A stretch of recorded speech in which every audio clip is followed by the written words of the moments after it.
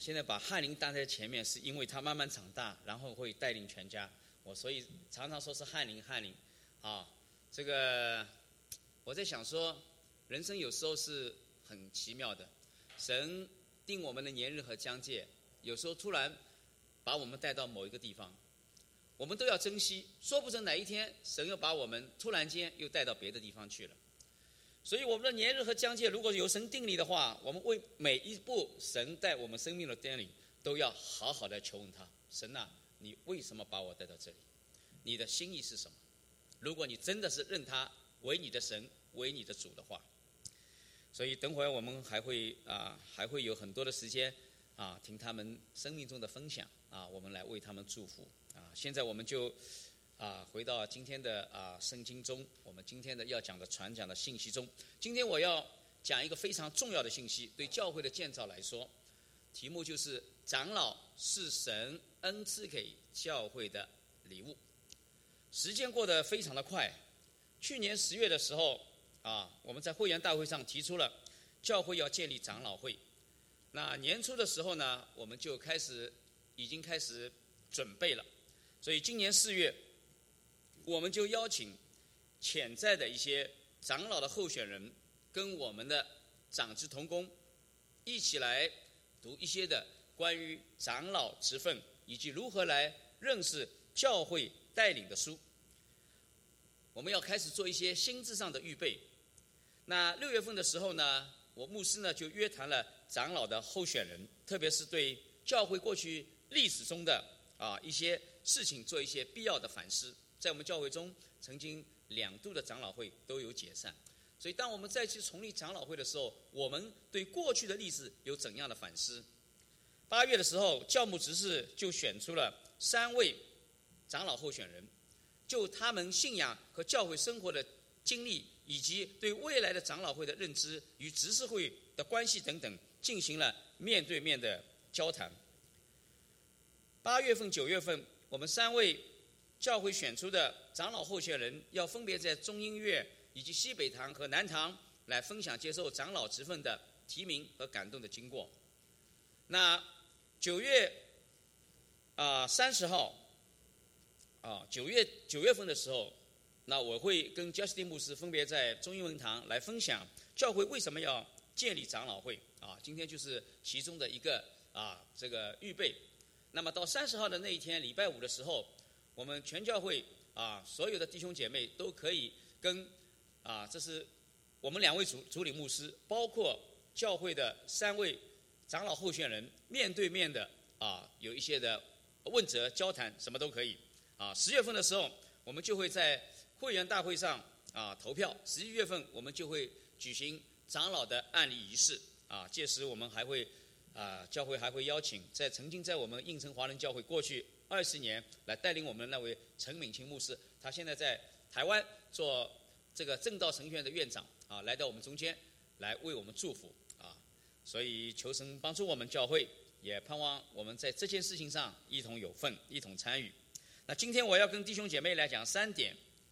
第一点呢，我要跟弟兄姐妹讲，教会需要设立长老会吗？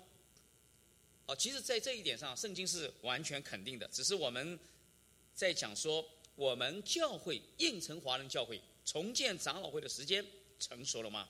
第二，我们要讲说，教会长老在他们未来他们可以做什么这是未来事，他们现在还没做，但是我们借着圣灵，借着圣经，我们来可以讲说在这方面我想圣经都是非常明确无误的来告诉我们长老该做些什么。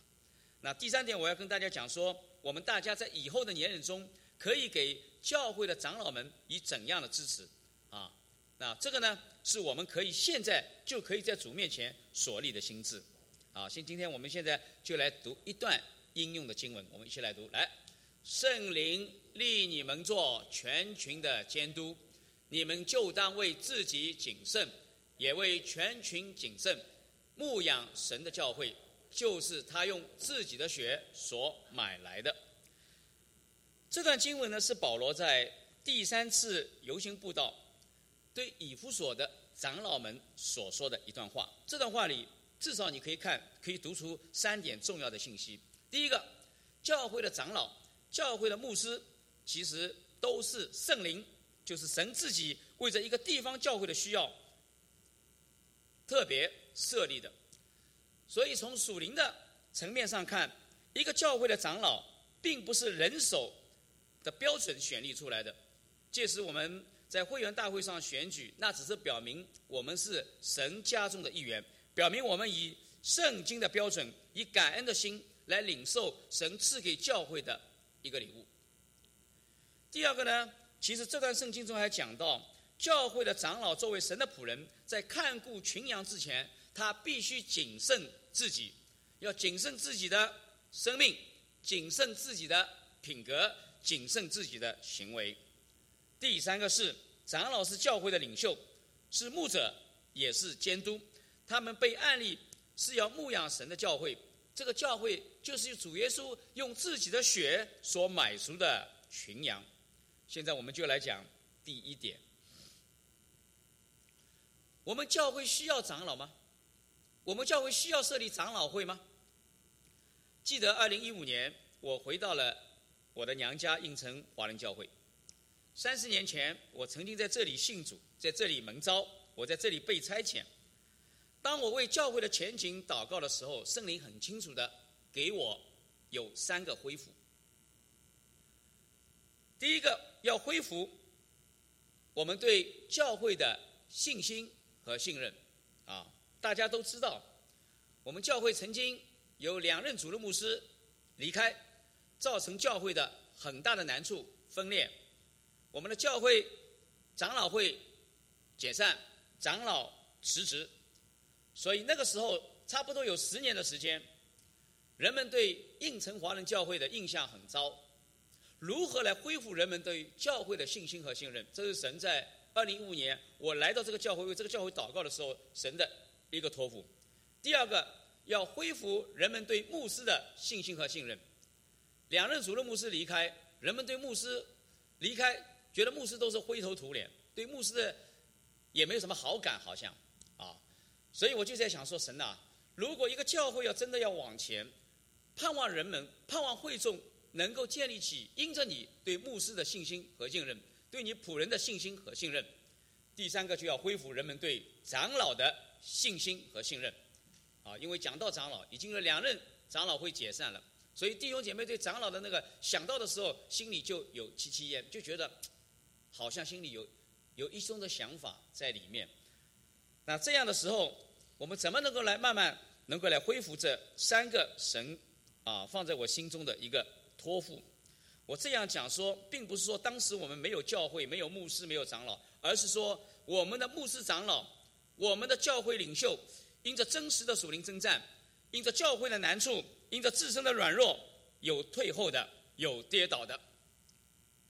那么今天应城华人教会在10年之后能够重新选立长老，能够重建长老会，这是一个恢复。这就是我们和我们的教会的属灵的声量在这些年中，在上帝的恩典里逐渐的成长，逐渐成熟的一个表现。我只要讲一个体认给大家听，如果你今天身体体质很弱，给你吃再补的药，补得起来吗？补不起来的。所以我们今天10年以后，我们教会可以重建长老会，这说明我们的声量开始慢慢的长大，我们的底气开始慢慢的回来，我们的属灵的生命开始慢慢的成熟。这些年感谢上帝的带领神的保守，我们教会的文化，教会的属灵生态环境正在逐渐的改变，整个教会正在不断的转型。我们已经从一个内敛的教会，一个中产阶级生活方式非常明显的一个教会，渐渐变成了一个外展的教会。不说别的，当然你们南堂就是一个例证，从一个礼拜5的一个团契，慢慢变成了一个教会。不仅是要变成一个教会，还要变成一个跨文化的一个平台，这个宣教的平台。神激动我们的心，以致让我们分别出来，来到这里植堂。我们不说别的，光是今年的10月份，差不多有40位牧者同工，他们要从全国各地的10几个教会来到我们中间，进行为期5天的个人布道的培训。牧师也要个人布道培训吗？是的，他们要带领回去，有带领他们的教会如何来开展福音的工作，让弟兄姐妹都可以来进行个人生活的布道。我们的教会，如果你里面都搞不清楚，想一想吧啊，你吵得不得了，家里都不平安，你还能接待客人吗？今天我们有40多位客人要来到我们中间，弟兄姐妹都要打开家门，要来欢迎他们，要 welcome。OK， 我牧师也是一样，我们可以接待3个或者2对夫妻都可以在我们的家啊。我们弟兄姐妹要为他们做饭食 ，OK， 不是1顿2顿，要做5天的饭食啊。这个有一次我们那个如果圆桌放开来的话，在最后一天庆典的话，我们差不多可能要摆7桌8桌啊，让弟兄姐妹和同工们一起在主面前吃喝，都是我们教会弟兄姐妹在来做的。OK， 你会看到一个家庭，看到一个热气腾腾，看到一个人顶兴旺的这种景象啊。那我们的教会已经也从一个事工导向的教会，慢慢变成了一个属灵和意向导向的教会。今天我们的同工会开会，我们心里激动的并不是在讲说今天做这个事情或者明天做这个事情，是在一种意向中在往前。你想这2天忙到一个什么地步 ？OK， 有这个一的这个叫什么？这个 MER 的 2在这里有召开，对不对？我们教会有这个正好有这2天有一个宣教的特会啊，怎么对印度宣教啊？那么大家还在筹备接下来10月份的这个领袖班，有各样的事工都在我们教会来进行。你从人的事实上来说，好像是忙得不得了，忙而又忙。我们这个礼拜接待2批人在家里面啊，都是牧者。但是你如果从意向来讲的话，说我们不是为这事工在忙，为着上帝赐给我们的一个意向。2016年的时候，我来到教会的第2年，神非常清楚地将他的意向赐下来。这个教会，这个应城华人教会，要成为整个应城，要让所有的应城来的华人都要听到福音。也因着这样，我们连续开始植堂，并不是植一个堂，而是变成多堂点的教会。今天我们的东堂已经有3个小组在那里了，现在是缺少牧者。如果牧者到位，我们的同工团队起来，那里就开始可以堂点了，就可以有堂点了。OK， 求神帮助我们，让我们真的这个教会成为这地的祝福。我们的小组在不断的转型，对吧？那包括我们的南堂，求神真的是帮助我们在意向中让我们往前啊。那么我们不仅如此，我们的宣教也开始改变。过去的宣教只是一个事工，我们支持了30多位世界各地的宣教士。但是今天不是这样，我们教会就是宣教的大本营，宣教就要以教会为本。我们教会再也不是宣教，再也不是事工，宣教在我们的教会中已经成为门训。门训就是每个门徒最必须的一个宣教，不仅在近处带人信主，还要到远处去。这也就是为什么我会跟这个何医生啊，前段时间去到中东啊，去到黎巴嫩，去到约旦去宣教啊。这也就是为什么10月份我们可以开始来学习怎么对印度进行宣教。或许明年的时候我们教会可能也会出队或许吃不正。我看到神才怎么来做，我自己是报名了啊。不仅在网上开始进印度那边来传福音啊，甚至有一天或是在明年某个时候，我们可以真的进到印度那边去带领人信主。求神帮助我们，不仅在近处借远处。当年我们来到美国，若不是美国的这些白人们，他们在主面前领受进行跨文化宣教，我们今天可能还在神的大门外面。今天你已经得到了福音，你想到过没有？你也要把这样一个福气来带给不是你同文化的人，更多的是神心意中的。所以我们求神帮助我们。所以事工那么多，有那么多的兴奋点在我们的面前，真的这些年，特别是今年，我已经感到有点分身乏术，有点力不从心了。OK， 真的，我记得我过去每年我至少春夏的时候，我常常会带着钓鱼竿还会去钓鱼吧。OK， 今年我是有客人要来到我们家，我只去钓过2次鱼。后园也很荒废的，就是种下去就让它去。好在那个丝瓜好像秋天到了，它还长得蛮厉害的，你不管它，它就到时候去收好了。所以梅影一直在笑我，人家有这2块地，笑都笑死，可以种很多人，你这个东西都荒废在那边，真的是没有心思再去做这些事情。能不能有一个牧长们组成的、有领导导向的团队来带领整个应城华人教会呢？而今应城华人教会已经成为一个多堂点教会的，原来的教会的组织架构需要做相应的改变。现在我们在母会有中英粤3堂，3个堂会之间需要有更大的空间，成长的空间，各个堂会的声量也要渐渐的长大，他们需要有自己的执事会。比如说西北堂，他们的人数已经到了70-80人了 ，OK， 他们一直是同工会这个很多的事情都要来母会执事会来批。那以后建立长老会了以后，你会怎么样？他们就会有自己的执事会嘛，对不对？每个堂点可能都会有慢慢的产生自己的长老。如果是这样的话，教会就需要尽快的重建长老会，教会就需要尽快的从执事会带领。记得一个教会的成熟，就要渐渐的从执事会带领转向长老会的带领，就要尽快的落实新约圣经所启示的由众长老来牧养治理的最佳的教会模式，来更好的落实神在异象中对我们应城华人教会的托付和命定。我说了，一个教会能够从执事会带领向长老会带领，是一个地方教会属灵成熟的一个标记。一个教会如果能将长老的职分和执事的职分这2个团队的职分分开来，可以使长老会和执事会2个服事团队都蒙受益处。所以今天我们要借着使徒行传的第6章，先来看看圣经的启示。我们可以来读这段圣经好吗？来，一起来读读看。来，那时门徒增多，有说希腊话的犹太人向希伯来人发怨言，因为在天天的供应上忽略了他们的寡妇。12使徒叫门徒来，对他们说：我们撇下神的道去管理饭食，原是不合宜的。所以弟兄们，当从你们中间选出7个有好名声、被圣灵充满、智慧充足的人，我们就派他们管理这事。但你要专心以祈祷传道为事。大众都喜悦这话，就拣选了司提反，乃是大有信心、智慧、圣灵充满的人，又拣选了腓利、伯罗、尼加拿、挪、提门、巴米拿，并进犹太教的安提阿人尼哥拉，叫他们站在使徒面前。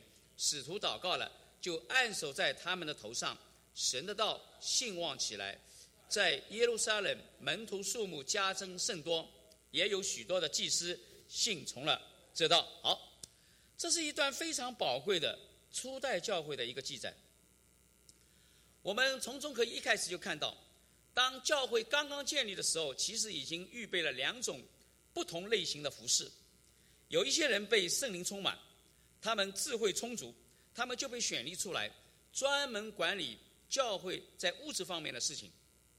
还有另一些人，这是因为圣灵的恩赐和呼召，要他们在教会中去从事带领、祷告和话语上的服事。当然，这不是说做执事的就不能有祷告和讲道的服事。大家看到初代教会的时候，教会有7位执事，虽然在经守饭食，但是他们其中一些人，他们讲道大有能力，传福音大有能力。比如为主殉道的司提反，比如传福音的腓利。我们再看看在圣经选立长老和执事的清单上，你看圣经除了长老要善于教导和确定的表明你刚刚信了主的人不可担任长老之外，几乎全部一样的标准，跟执事都是一样的标准。这也就是告诉我们，执事的服事是可以渐渐的向长老的服事过渡的。一个教会也是一样，你今天在做执事 OK， 慢慢的神给你这个讲道的话语的恩赐、牧养的恩赐，你可能慢慢的就会变成一个长老。其实执事和长老的职分从本质上来说是没有什么区别的。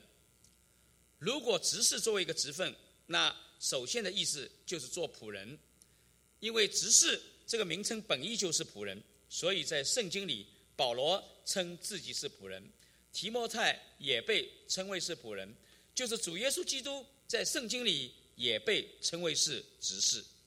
我们可以来看这几段，我们一起来读好吗？基督是为神真理做了受割礼之人的服事。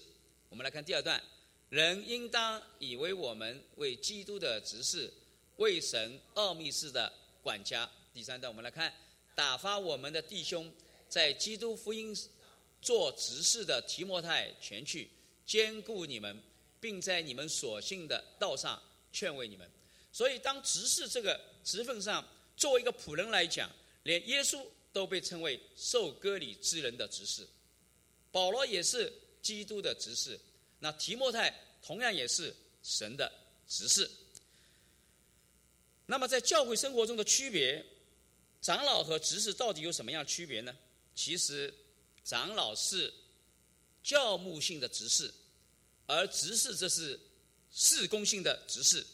这也就是说，虽然教会的执事他们负责的工作常常是事务性的，但是他们的事工和长老一样，永远是属灵的。执事作为仆人，大家只要看我们教会的执事们，这些年他们在工作之余是怎样来服侍教会的，来服侍大家的，你我就应该知道了，就应该明白了。许多的时候，因着对主的爱，他们会像欠债一样的在服侍你，服侍我。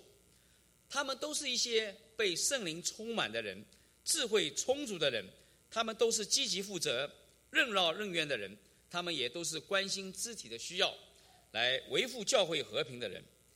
其实他们所负的责任重大，你只要看看当初初代教会这些执事们，话说只是在饭食的供应上他们做了这些事，如果初代的教会在耶路撒冷一下子增加了3000人、5000人，这样一个大型的教会，像大象一样的教会，想一想，如果没有这些执事在做很多事务性的供应上的工作，那整个教会就会充满了冲突啊。教会早就有了执事，他们所负的责任又那么大，那么今天对长老的责任、长老的要求又是什么呢？我们就来看看教会圣经上对长老监督是怎么要求的。我们一起来读好吗？来，人若要想得监督的职分，就是要羡慕善功，这话是可信的。做监督的必须无可指责，只做一个妇人的丈夫，有节制，自守端正，乐意接待远人，善于教导，不因酒滋事，不打人，只要温和，不惊震，不贪财，好好管理自己的家，使儿女凡事端庄顺服。人若不知道管理自己的家，焉能照管神的教会呢？出入教的不可做监督，恐怕他自高自大，就落在了魔鬼所受的刑罚里。基督也必须在教会有好名声，恐怕被人诽谤，落在魔鬼的网罗里。如果我们仔细看圣经中的这些对一个监督和长老的要求，你会发觉有些奇怪，因为你觉得保罗说的好像这些品格都不是什么大的，都不是什么起眼的，这些好像是我们每个基督徒至少都应该自己做到的，好像基督徒都应该具备的嘛啊？那为什么作为长老是这样的要求呢？原来在教会中做长老的，他们必须是其他基督徒的榜样。你我都不会希望一个长老的生命的样式是我们大家都遥不可及的。长老是活在我们中间的，是应该可以让我们来效法的。就像耶稣对于门徒来说，是看得见，是听得到，是摸得着的。好，这是我要讲的第一点。我们教会怎么来看？我们教会已经到了一个需要建立长老和长老会的时候。现在我们来讲第二个，长老将要在教会里做一些什么。在讲到长老将要在教会里做什么，我们首先要明白一件事情。圣经不断地强调一个观念，在教会的历史中，长老、监督和牧师这些称呼都是互相通用的，是可以互换的。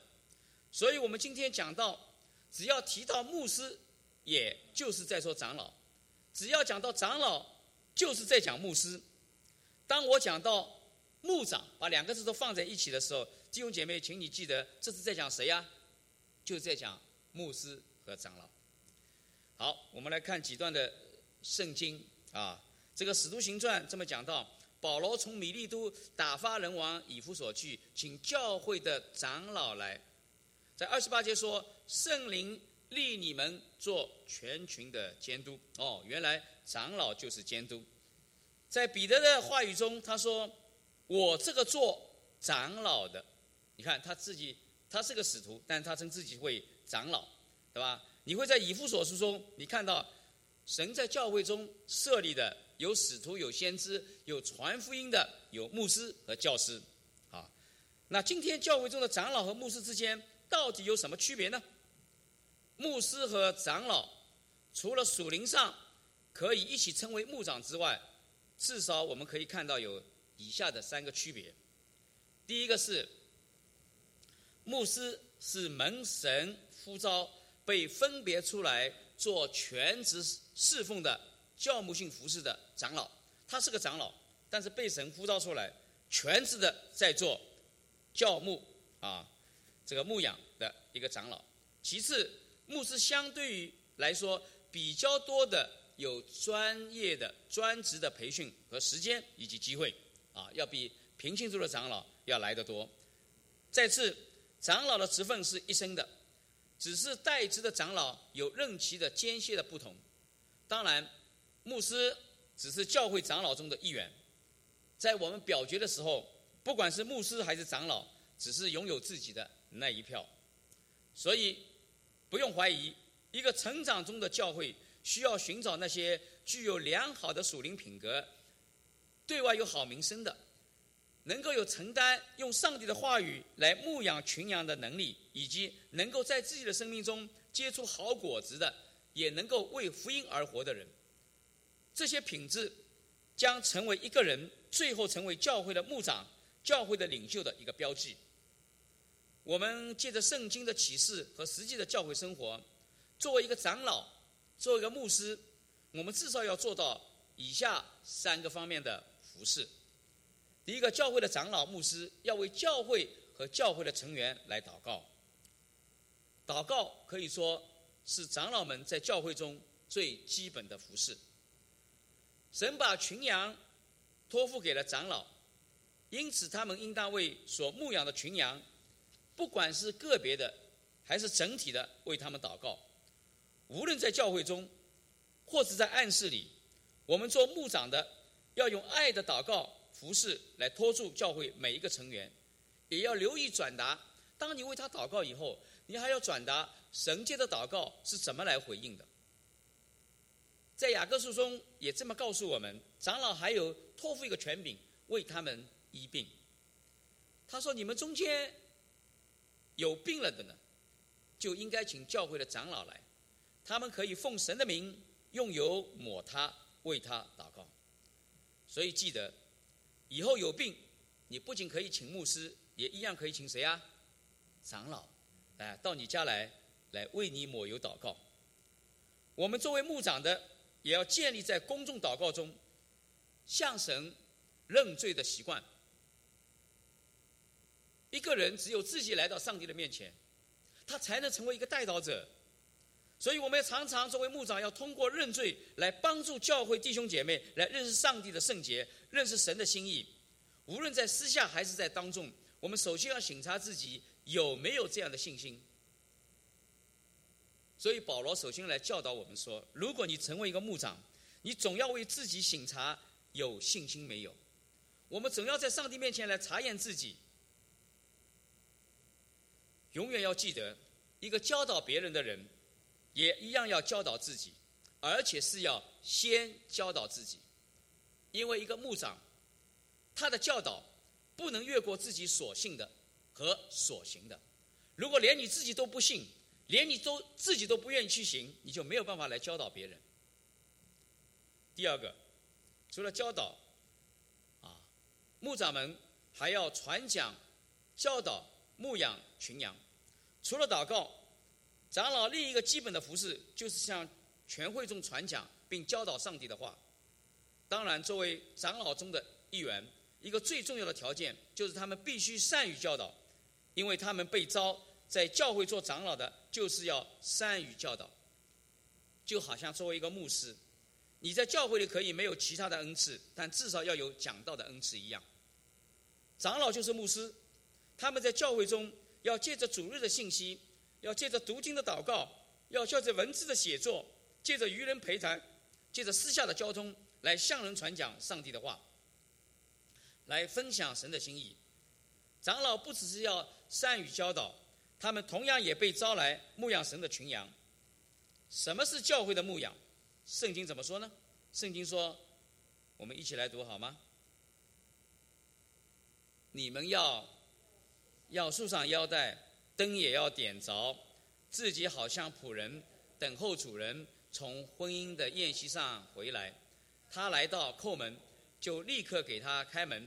主人来了，看见仆人警醒，那仆人就有福了。我实在告诉你们，主人必叫他们坐席，自己束上带，进来伺候他。或是2更天来，或是3更天来，看见仆人这样，那仆人就有福了。其实这里的仆人就是说的长老，就是说的牧师。你们好像是神的仆人，来专门来托付给你，来管理教会这个家。所以作为牧养，就是要束着腰，点着灯，昼夜警醒，关心那些不属于你的，但是已经托付你的，要照看的人一样。想一想，一个人加入了教会意味着什么呢？就意味着他已经被神买赎，是神特别交托给你这个长老牧师的。所以希伯来书这样说，作为教会的牧长，要为他们中的每一个人来向神交账。所以我们做牧长的就要有更多的爱心、耐心、热心和同理心。今天正好翰林在我们中间，大家知道 OK， 是神把他们带到我们这边来的，我们都不认识他，跟他一点关系都没有。但是突然有一个信息告诉我们，有一位小弟兄那个时候我们还不知道他信主不信主，整个情况我们都不知道，他有难处，你们要去帮助他。神就这么简单的来告诉我们，我们就把他当作家人一样。我们几乎每一天那个时候去到那里为他祷告，在上帝面前呼求他的名 OK， 希望让这个能够活过来，不仅医治他的身体，也医治他的灵魂包括他们的医疗团队，我们都迫切在上帝的面前为他提名祷告。谁让你有这样的耐心？谁让你有这样的爱心？谁让你有这样的热心？谁让你有这样的同理心？全教会都要看到上帝的作为 OK。 他闭着眼睛，那个时候有几个月我们都看不到他，但是他慢慢的醒过来了。神在对教会说什么话，其实都是一样的 OK。 我们教会的弟兄姐妹都是一样的。现在被主接去的那位李伯母，想想看，我那天就在讲说，那一天家里他们要开放家庭，这位老伯母摔了一跤，2个手都断掉。晚上的时候，他是带着2个石膏的手 welcome 欢迎弟兄姐妹到他家来聚会，没有停止。老伯母被接去了。第2天 MER 缺少人手，香平和老潘昨天10个小时就在那里服侍大家，没有人手。弟兄姐妹，你们想到什么？你的生命能够今天被主得着，坐在教会中，有多少人像天使般一样在爱着你，为你祷告？在这个世界上没有人这么爱你的，你想过没有？这是神告诉我们的。一坛交托给你，这都不是你的，是我的。但是有一天，你要在主我的面前为他们交账。你跟他们讲过福音吗 ？OK， 你讲过1遍，他们不听，你讲过第2遍吗？你第2遍不听，你讲过第3遍吗？为什么我让他来到你们中间？然后你说主啊，我讲过他不要听，我就不讲了。神会说我们是又懒又恶的，因为这些人都是神用他的宝血所买赎回来的。所以保罗要告诉我们，要为自己警醒，来牧养神的群羊。这就是牧师，这就是牧长，这就是长老。所以作为牧长，我们牧养群羊，还要我们承担起守护看顾的责任。因为圣经来告诉我们说，如果家主知道贼什么时候来，就必须警醒，不容贼来挖透他们的房屋。这就是你所知道的。我什么时候来你也不知道，所以什么时候交账你也不知道。如果你知道明年年底，那你觉得时间还比较长。但是神说我可能今天晚上就要来了，所以作为牧长要常常警醒在主的面前，为神放在你心目中的那份的感动，你要为他来祷告，因为有一天神要来叫你向他交账。所以保罗告诉我们，不但要为自己谨慎，也要为全群谨慎。我们要行使监督的职分，持守教会的意向，参与教会的治理，抵挡异端邪说，关心支持宣教，探访会众家庭，帮助处理难题，执行教会纪律等等。这就是牧长的责任，这就是牧师的责任。你每一天都会碰到各样不同的事情，求神帮助我们，我们要为牧长们来祷告。那牧师长老还要做什么呢？就是要成为群羊的榜样。什么样的人才是一位称职的长老？或者说，一个人要想成为一个好的长老，最佳的一个衡量的方法，就是看他能否成为他人的榜样。圣经来告诉我们说，我们一起来读好吗？监督既是神的管家，必须无可指责，不任性，不急躁，不经久之事，不打人，不贪无义之财，乐意接待远人，好善庄重，公平，圣洁自持，坚守所教之的真道理，就能将纯正的教劝化人，又能把争辩的人给驳倒了。为什么长老或者牧师需要具备上述这些品质呢？是因为他们被召要成为全群的监督，要来牧养神的教会，就是那些用耶稣基督自己的宝血所买来的人。因为他们通过教导要向人展示什么叫做来教导，怎么来教导上帝的教导的，怎么要通过他们的服事来向人展示怎么来服事的，要通过他们的忠心要向人显示什么叫做忠心为主，要通过顺服圣灵要向人展示如何真的来顺服圣灵的，要通过自己做门徒来向人展示你是怎么来做门徒的。所以今天做长老、做牧师、做教会的领袖，并不是你懂道理就可以了。在我们北美都是读过书的 OK， 读书人有一个最大的问题，就是说什么东西懂了就好，这是个误区啊！懂了就好，懂了就放进档案箱里了，懂了已经60分过了，我已经可以毕业了。上帝从来不跟你搞这一套，懂了就去动，懂了不动，懂了就是假懂。你基督徒信了，如果你没有行为，那么我说轻一点，你是死的；说重一点，你是假的。死了你还可以活 ，OK， 死过去还会活过来，对不对？你假的就完蛋了。求神帮助我们，从来不是懂了就好，懂了叫什么？要动所以如果你真的对上帝有信心，那你就要在信心中、在行为中表现你对上帝的信心。如果你根本说信了耶稣，但是从来没有信心上的行为，那么你还是不信。求神真是帮助我们能够明白。所以作为一个长老和牧师，就是通过他自己的行为来向门徒们、向会众们表明自己是怎样的来教导上帝的话语，是怎样来顺服圣灵的带领，是怎样来做主的门徒。我们都已经说了，在神的家中，教会中的牧师就是长老，长老也是牧师，长老和牧师都是监督。我们知道，因着我们教会曾经的历史，还有一些弟兄姐妹对教会要重建长老会，他们持着消极的观望的态度，担心牧师和长老之间会像过去一样有难处，因为他们过去因着负面的经验，他们觉得一个教会分裂常常是因为牧师和长老之间的不和。所以我们今天就要更加的要靠主，要更加的能够来超越自我的经验，来超越人的懒惰。我们要看到这些年圣灵在我们教会中的一个作为，我们要因着主看到我们日后教会的荣耀要大过先前。所以，亲爱的弟兄姐妹，照着圣经的启示，要今天不断的会跟弟兄姐妹强调，长老就是牧师，牧师就是长老。那我为这个事情来祷告的时候，其实我的心里是有一些想法的。我来到这个教会，跟聘牧委员会讲，跟执事会讲，我心里来到这个教会，因为这是我的娘家，我知道这个教会曾经有10多年有非常大的难处，教会不断的分裂，教会牧师不断的离开。我也知道教会的长老和牧者之间有很多的难处，所以我想我来求神帮助我，让我们靠着主的恩典，能够来消弭长老和牧师天然的对立。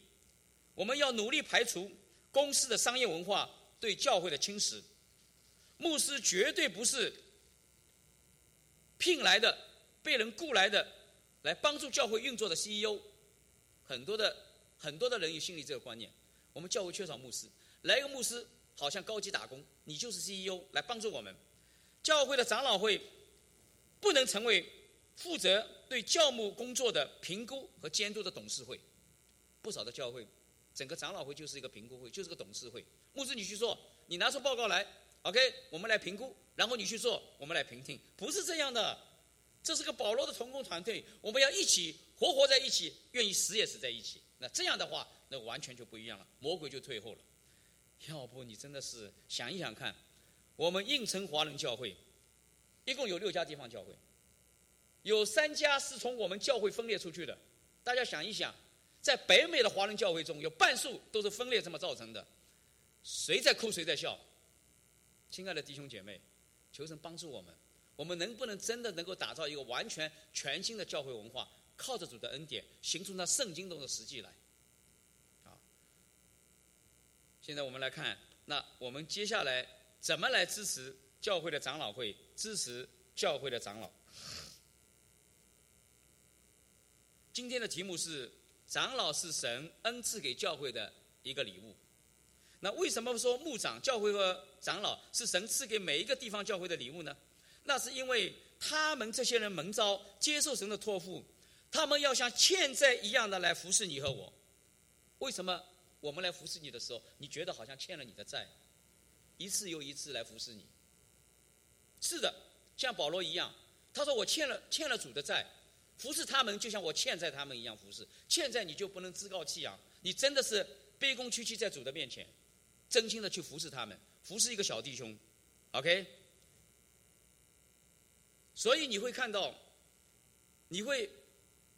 他们真的是为着你灵魂的健康，他们要向神交账。听听圣经是怎么说的，来一起来读这段圣经好吗？你们要依从那些引导你们的，并且顺从，因为他们为你们的灵魂时刻警醒，好像那将要来交账的人。你们要使他们在交的时候有快乐，不致忧愁。若是忧愁，与你们是无益了。亲爱的弟兄姐妹，牧师常常会在主的面前提名为教会中的某一个人在主面前祷告。有的时候我们祷告很快乐，很喜乐，我们为他感谢上帝，他成为教会的宝贝，成为很多人的祝福，我们为此感谢上帝。我们有时候也会提名的时候，为某些人心里非常的忧愁，我们已经觉得他可能会失落，因为你知道魔鬼就像吼叫的狮子，遍地游行，要吞吃那落单的人。我们会有忧愁所以神告诉我们说他们在交账。那你会怎么做呢？如果你真的明白这一点的时候，就要让他们在交账的时候心里有快乐，而不至于什么忧愁。如果他们常常在主的面前为你忧愁的时候，对你就无益了。不能否定，在今天在这个世界上，我们每一个人都非常的忙，真的非常的忙。作为一个牧师，作为一个长老，真的非常的忙 OK， 每一个空间 OK， 就像昨天一样，我真的也是很忙的。OK， 早晨有特会这个有宣教的这个印度的宣教特会然后陪着讲员，中午一起吃饭，然后下午马上赶到 MER2， 因为昨天的晚上要有一个重理婚约，那我牧师要有带领去，他们要在主面前重理婚约然后回到家已经10点多了所以会很忙，还要收拾很多的东西这个所以你会有时候这样的事情是很多的，比如今天也是一样，早晨在母堂敬拜，晚上会在这里 ，OK， 那我晚上呢还要接待这个 MER 的讲员在我们家里住，就是你会看到很多的事情是轮着转，根本是没有停的，每一天都是在主的面前都是如此的 ，OK， 这个世界真的很忙，我们每个人都很忙，差不多每一个空间都被我们各样的需要所填满了，每个人都在顾自己的事都来不及，但是这样的时候，神却托付教会的长老们要关心你我身心的健康，不仅要预备膏油为那生病的去祷告，还要为我们的灵魂最后向主交账负责。你说这是不是上帝赐给教会、赐给你我弟兄姐妹的恩赐和特权呢？作为牧师，我从来把自己看为是个架桥的工人，一边是上帝的话、上帝的心意，一边是今天的光景。我如何能借着每一次的讲道、每一次的陪谈、每一次跟别人的交通，哪怕发一个 email， 我都希望借着我的服事，让这个人跟上帝的关系，在我服事之后，他比我服事之前更加的认识主。这么多年来，我一直觉得自己就是一个架桥的工人。今天我们讲了教会的执事，讲了教会的牧长，那现在我们就接着来看看，来讲我们的会众，来讲我们的弟兄姐妹应该怎样来支持我们的教会的长老和牧师。我们首先来讲会众的定位。我们教会是会员制的教会，今天有不少的人对教会的会员制有负面的想法。我求神帮助你，如果你正常的在教会中已经有半年的主日崇拜，有小组那个，如果你已经信主，那么请你来加入教会的会员。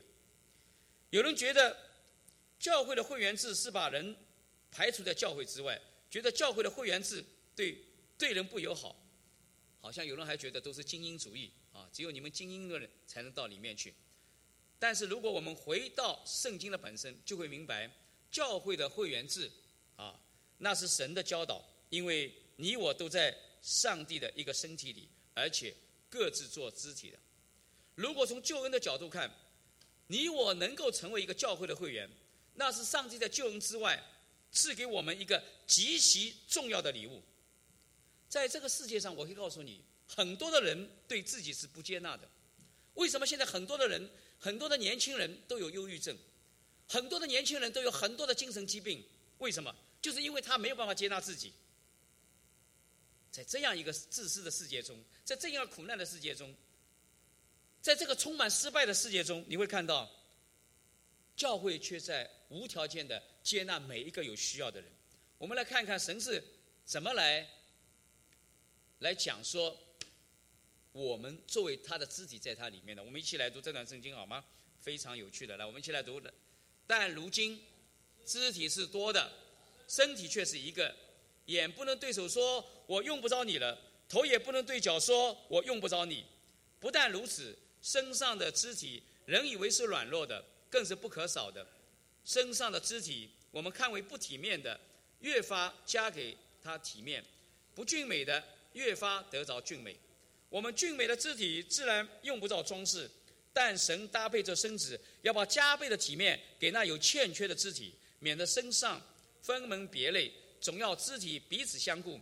若一个肢体受苦，所有的肢体都一同受苦；若一个肢体得荣耀，所有的肢体就一同快乐。好，我刚才说过了，多少的时候我们连自己都不接纳自己，但是神在他的身体里完全的接纳他，看重他，并且亲切的告诉他说，即使你觉得不体面不荣耀，那么上帝要为了他的名，要加格外的体面和荣耀加在你这个自认为不体面不完全的人的身上。我记得20多年前我奉献的时候，我曾经跟陈牧师讲过啊，他11月份会来到我们中间来这个祝福我们的重建的长老会。我跟他说，陈牧师啊 OK， 他说你奉献了，志刚，你以后自己心里觉得你以后在侍奉的岗位上你会做怎样的服事？我说陈牧师，我只想跟你讲，我只不当牧师，但是什么侍奉我其他都可以做，不是说我能力很强什么都可以做，我是说牧师不要做，但其他的东西我可以试着去做。什么道理？牧师，我不可能每个礼拜都能够讲到的，我不可能像你一样，我怎么有这样的本领呢？怎么都可能呢？快30年过去了，回头来看，神是将他的体面和荣耀加倍的加注在我这个软弱的、不体面的、不荣耀的肢体上。我从来认定自己只是个牧师啊，这只是个厨师而已啊。我来到美国就是一头扎进餐馆，就是个打餐馆的，我是在餐馆里本招的。但是当我信主之后，当我奉献之后，1年以后 ，OK， 陈牧师竟然帮助着我，要我在讲台上讲道，怎么可能呢？所以你会看到神在做什么？神一直在一个软弱的肢体上做很多的工作。我们要说，教会中那些敬虔的领袖是神所赐的礼物，而你我能够被敬虔的领袖的服侍，其实是神给你一个非常大的特权。有人是这么来尽心来服侍你，就像保罗一样，他欠债一样的来服侍那些需要的弟兄姐妹。我们从心里珍惜，我们要从心里珍惜，盼望我们教会的弟兄姐妹能够行出3个生活上的应用。我现在开始挑战弟兄姐妹啊。第一个，你要认真的听从教会牧长们从上帝的话而来的教导。我们有没有受教的心呢？我知道有人主日只要一出教会的大门，就会习惯性的在车子里点评今天讲台的信息。我看到那些刚刚信主的基督徒还比较受教，反倒是那些教会中那些资深的同工，对教导他们的牧者少了一份应有的感激和尊重。在他们的心里，想跟牧者们、长老们交朋友的实在不很多。作为牧师，我看到你里面没有受教的心，看到你听到都皱着眉头，我当然也就不会多讲了。我有时候会像耶稣一样的，当耶稣来到自己的家乡，拿撒勒人厌弃他这个做木匠的儿子，你还有什么本事来跟我们讲说呢？圣经说，耶稣因为他们不信，就不在那里行异能了。耶稣只是诧异，这是我的家乡，我传道回到家乡来，想跟你们分享上帝的话，你们竟然弃绝我了。所以当拿撒勒人因为骄傲拒绝耶稣的时候，其实最吃亏的就是他们自己了。所以当我们牧长们在教导我们的时候，对他最大的尊敬就是求神赐给我们有一个受教的耳朵。这次我们去到黎巴嫩 ，OK， 在那个推罗西镇，我们知道那时候耶稣正好碰到一位迦南的妇人，是个外邦人，迦南地的外邦人，他走进耶稣，知道耶稣是个夫子啊，是一个有能力的人，所以就跟耶稣说：“耶稣，我的女儿被鬼附了，你能不能来帮助我？”耶稣说：“妇人，你知道吗？在我们犹太人的传统和习惯里面，教导他们的孩子们不要把饼扔给狗吃。在我们犹太人的眼睛里，你们外邦人好像他们看你们像狗一样。”这个时候，你知道迦南妇人怎么说？主啊，我只要你一点碎渣就够了，我什么都不要，你一点碎渣就可以救我的命了，一点碎渣就可以救我女儿的命了。耶稣怎么说？耶稣动容，开始感动。他说：“我没有看到一个以色列人有这样大的信心的，你女儿的病就好了，他的女儿的病就好了。”求神帮助我们，你里面有没有一个受教的心？当你来到教会听到的时候，主啊，我只要一点碎渣就够了。这就是对教会牧长们的一个最大的敬重和支持。神看你的心，求神帮助我们。第二个，我盼望弟兄姐妹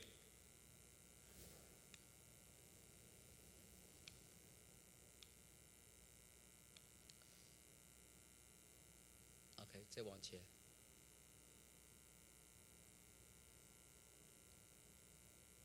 刚才3点到哪里？过了，太快了。第三，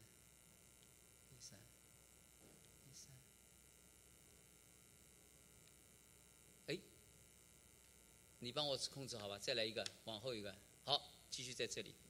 第二个，敬重神赐给教会牧长在教会中带领的权柄。我们要问自己，权柄是什么？权柄是神创造世界时所设立的统治的原则、次序以及权利。神赋予人权柄，作为他的代表来治理全地。人最初的也是最大的罪，就是挑战上帝的权柄开始的。人的罪最大的罪就是挑战上帝的权柄开始的。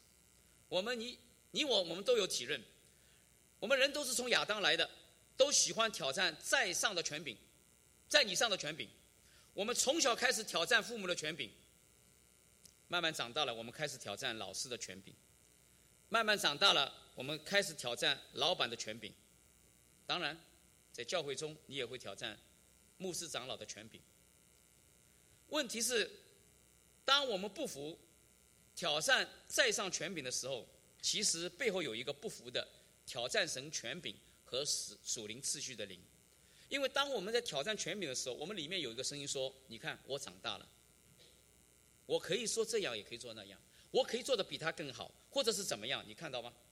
所以我们在基督的身体里作为一个肢体，我们就要顺服耶稣在教会中所设立的属灵的权柄和属灵的次序，顺服和敬重神赐给教会长老在教会带领上的权柄。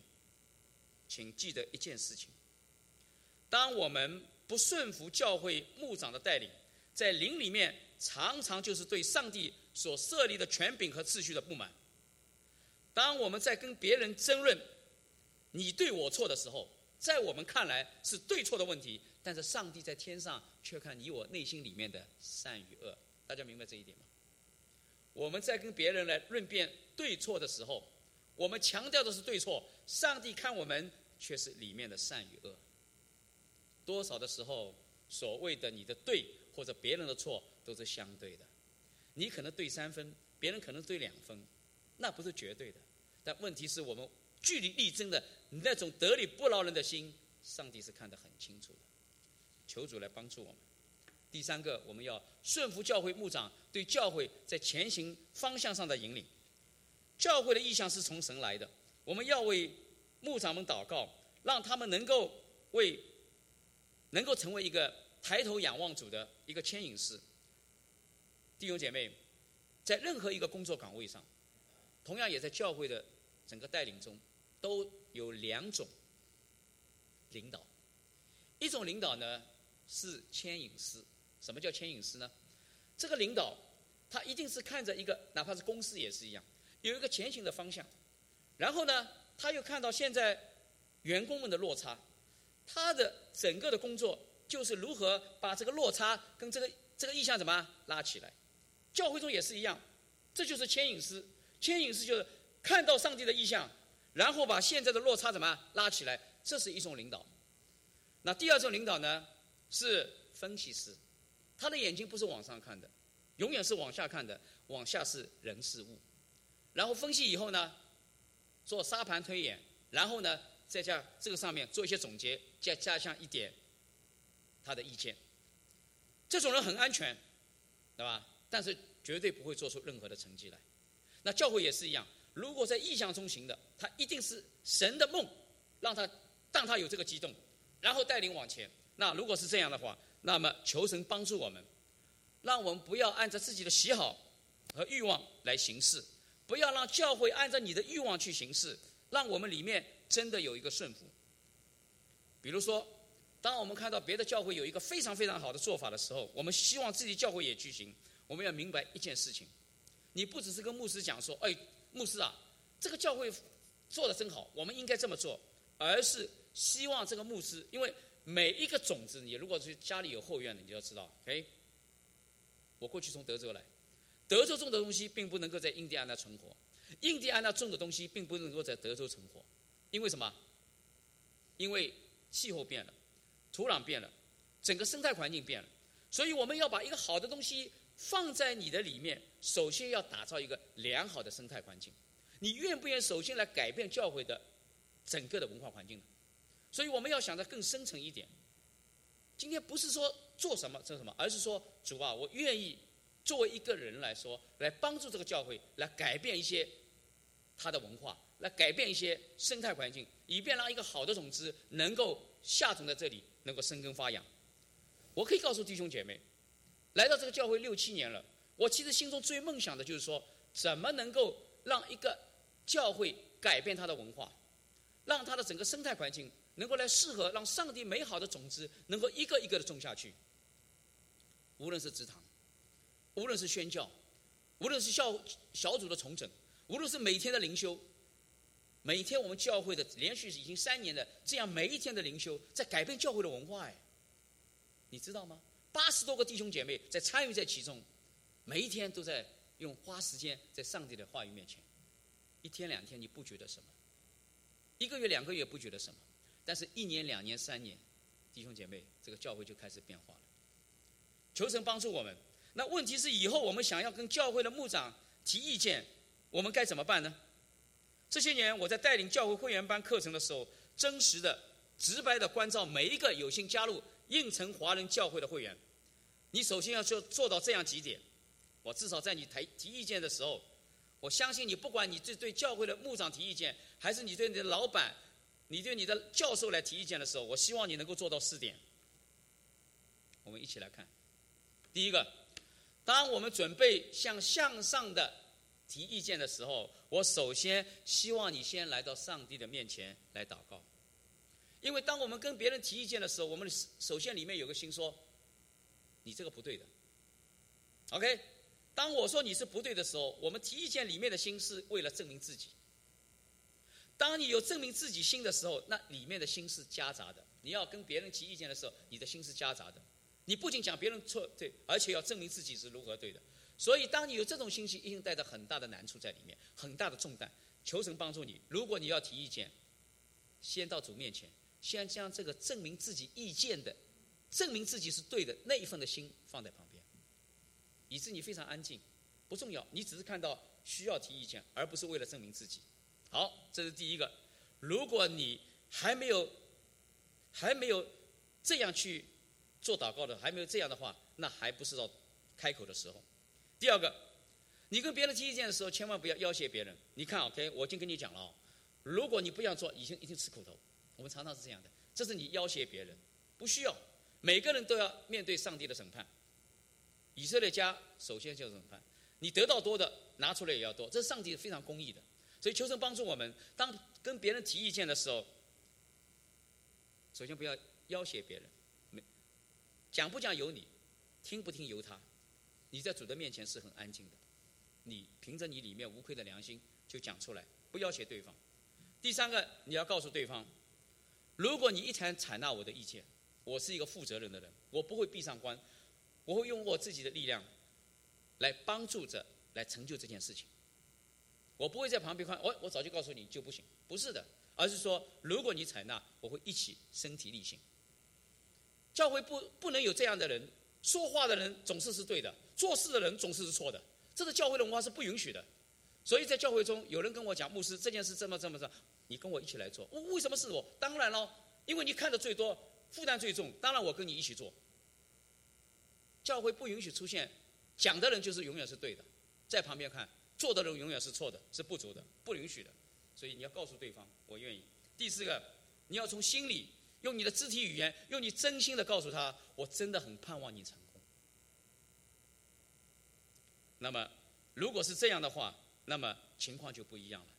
我亲爱的弟兄姐妹，你想一想，在你的一生中，为什么你很多的意见都是对的？夫妻间也是一样 ，OK？ 你的意见本身就是对的，为什么会被拒绝？无论在你的公司里面，在你的学校中 ，OK， 在教会中会被拒绝，不是你的意见错，而是你的态度和心态错了。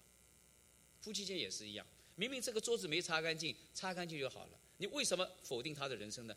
你这个人就教不会，你就像你妈一样 ，OK， 完蛋了。你说这个事情，你说把别人全部的，所以你的心态出问题了。求神帮助我们怎么来提意见。OK， 如果是这样的话，我告诉你，走到哪里都会成为一个被祝福的人。10多年前，我们教会因着各样的难处2度分裂，弟兄姐妹习惯地分成了2拨人，一拨人站在上帝公义的那边，另一拨人站在上帝慈爱的那一边。他们忘记了自己在主的身体里，却彼此对立，互相为敌，并且认定上帝一定是站在自己的一边。亲爱的弟兄姐妹，我们要明白，在这个世界上，唯有十字架上的耶稣才能彰显上帝最高的公义和最高的慈爱。因为教会中发生事情的时候，一定有两拨人，一拨人站在上帝公义的那边，一拨人站在上帝的慈爱的那边，他们彼此用圣经上的话来攻击对方，都觉得上帝站在自己的一边，但是他们不知道，在这个世界上最高的公义和最高的慈爱都在十字架上，唯有那耶稣才能将最高的慈爱和最高的公义做最完美的平衡。如果是这样的话，你以后会怎么样呢？当我们跟别人进行争论的时候，我们必须留下一个空间给对方，给圣灵。当你坚持上帝的公义的时候，你必须明白自己对上帝的慈爱领受还不足，我就要给对方有一个空间，给圣灵有一个空间，不要把话说死，不要把话说绝，把人逼死。求神帮助我们。我们教会为什么过去出现这样的难处？当我们的属灵生命渐渐成长的时候，我们就能够比较成熟的在圣经中既看到上帝的公义，又看到上帝的慈爱。甚至我们不成熟的时候，觉得这个两个是矛盾的，其实不是的。这种张力的本身，如果你在圣经中能够读出来，我可以告诉弟兄姐妹，你的生命是成熟的。如果你不仅能够看到这一点成熟，还能够活出这种上帝的公义，在你的生命中既能够表明上帝的公义，又能够表明上帝的慈爱，那种张力的时候，你的生命是健康的。现在我要继续来讲，我们怎么来支持教会的长老会和长老。我们求神帮助我们能够来打造良好的属灵生态环境。我们在弟兄姐妹都要来学习4种人。第一种人学耶稣，从此以后记得你要用你的心讲话，不要用你的脑子。不是你没有脑子，你脑子转了太多的弯了，你讲出来的话人家摸不到你。你要用你的心讲话，完全用你的心，不要转弯。耶稣讲话是用心讲话的，那些打鱼的人没有文化的人听得懂，那些脑子太会转弯的人听不懂。你不要做那些脑子太会转弯的。我们在主的面前是非常真心的、诚实的讲你里面的话。第二种，学约拿单。这个世界为什么缺少大卫？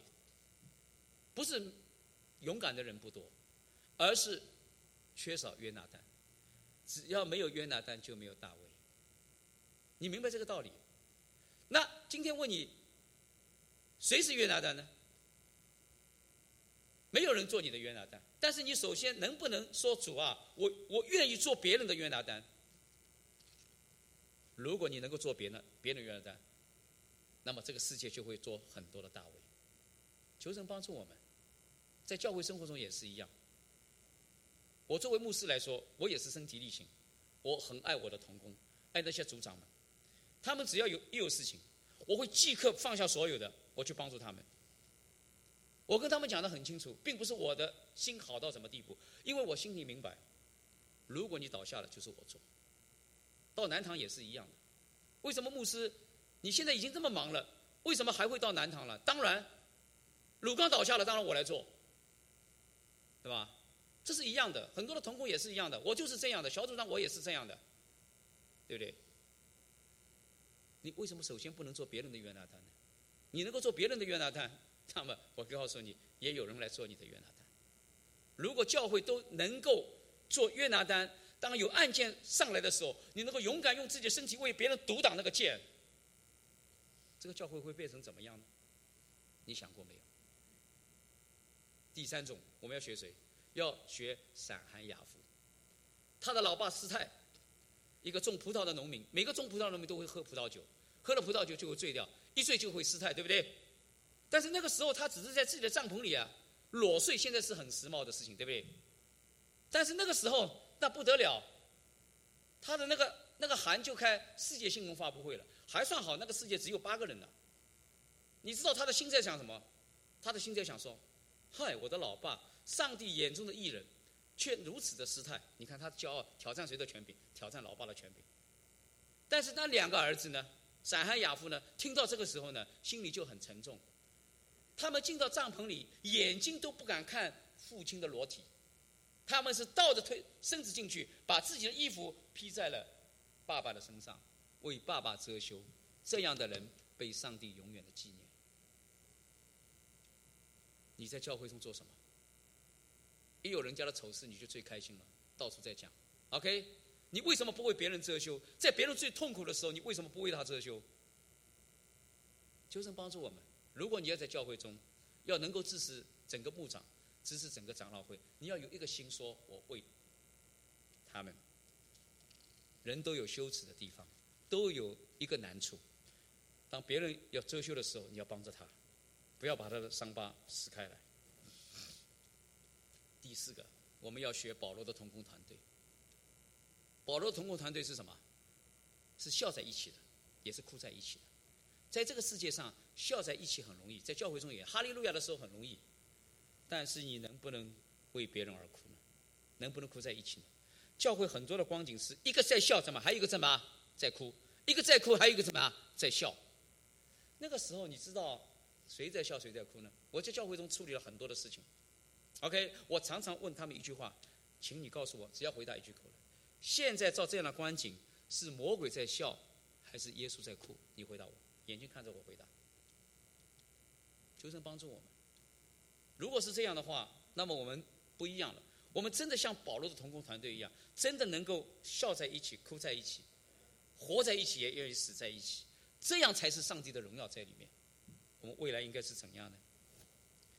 我最后要跟弟兄姐妹分享一个，既然我们讲说的长老是神恩赐给我们教会的一个礼物，那么我就来分享一个非常重要的观念，那就是信任必须作为一个礼物来给予。什么意思啊？信任很多的时候我们说是靠自身的努力来赢得的，这句话我告诉你，你说对了一半。其实你我一生中永远不可能对不完全的同伴以信任，就像我们自己同样需要别人的信任一样。很多的时候说你做出来我才信任你 ，no， 信任应该是作为一个礼物送给别人的。大家明白我吗？这是一个礼物，无论他们是你的家人还是你的朋友，是你的雇员还是你的老板，是你的牧师还是你的长老，因为这种信任是难以仅仅靠他自身的努力来赢得的，而是需要你我将信任作为一个礼物来给他们的。我作为一个教会的牧师和长老，当我讲说我努力赢得大家对我的信任的时候，我可能一上来就自觉不自觉地踏入了一种厉害的试探，会不知不觉地想做一些什么来证明我自己，想赢得大家对我的信任。这可能就是进入了一个很大的试探。我们做牧师长老的当然需要努力，连神都告诫我们，监督必须无可指责。但我们都是常人，我们不是 Superman， 不是超人，我们有太多的不足，每个人都有自己的短板。我们永远需要弟兄姐妹和同工们的信任和接纳。如果我们大家能够从心里阿们，信任必须作为一个礼物来给予，那实在就是对教会的牧师，对教会的长老，未来的长老会是一个很大的礼物。我不知道你回想你的生命中你觉得是不是这样？你真的觉得别人信任你，你也信任别人，是一个礼物要给别人，而不是等别人做出来。你真的有一个说我信任你 ，OK？ 如果这样的，那整个教会的文化就开始改变了。如果大家都觉得这样，也明白上帝将长老赐给教会是一个很大的恩赐的话，我们能不能来主面前说一句话？读出来好吗？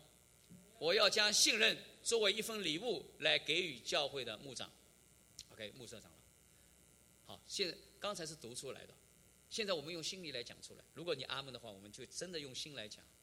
我要将信任作为一份礼物来给予教会的牧长。我们一同来祷告。亲爱的主，我们感谢你，你早就在圣经中将教会的整个的组织架构早就在启示给我们了。主啊，我们谢谢你，今天你的话语开启，让我们真的明白教会的长老、长老会、教会的领袖就是你恩赐给教会的。愿神帮助我们能够借着教会过去的历史，我们因为今天的成熟能够看到上帝的心意。愿神帮助我们能够在未来的日子中能够真正成为牧师长老们的朋友，常常在主的面前纪念他们，为他们祷告。愿我们的教会整个的属灵生态开始不再一样，让我们真的能够在上帝的爱里面同心合意信望福音。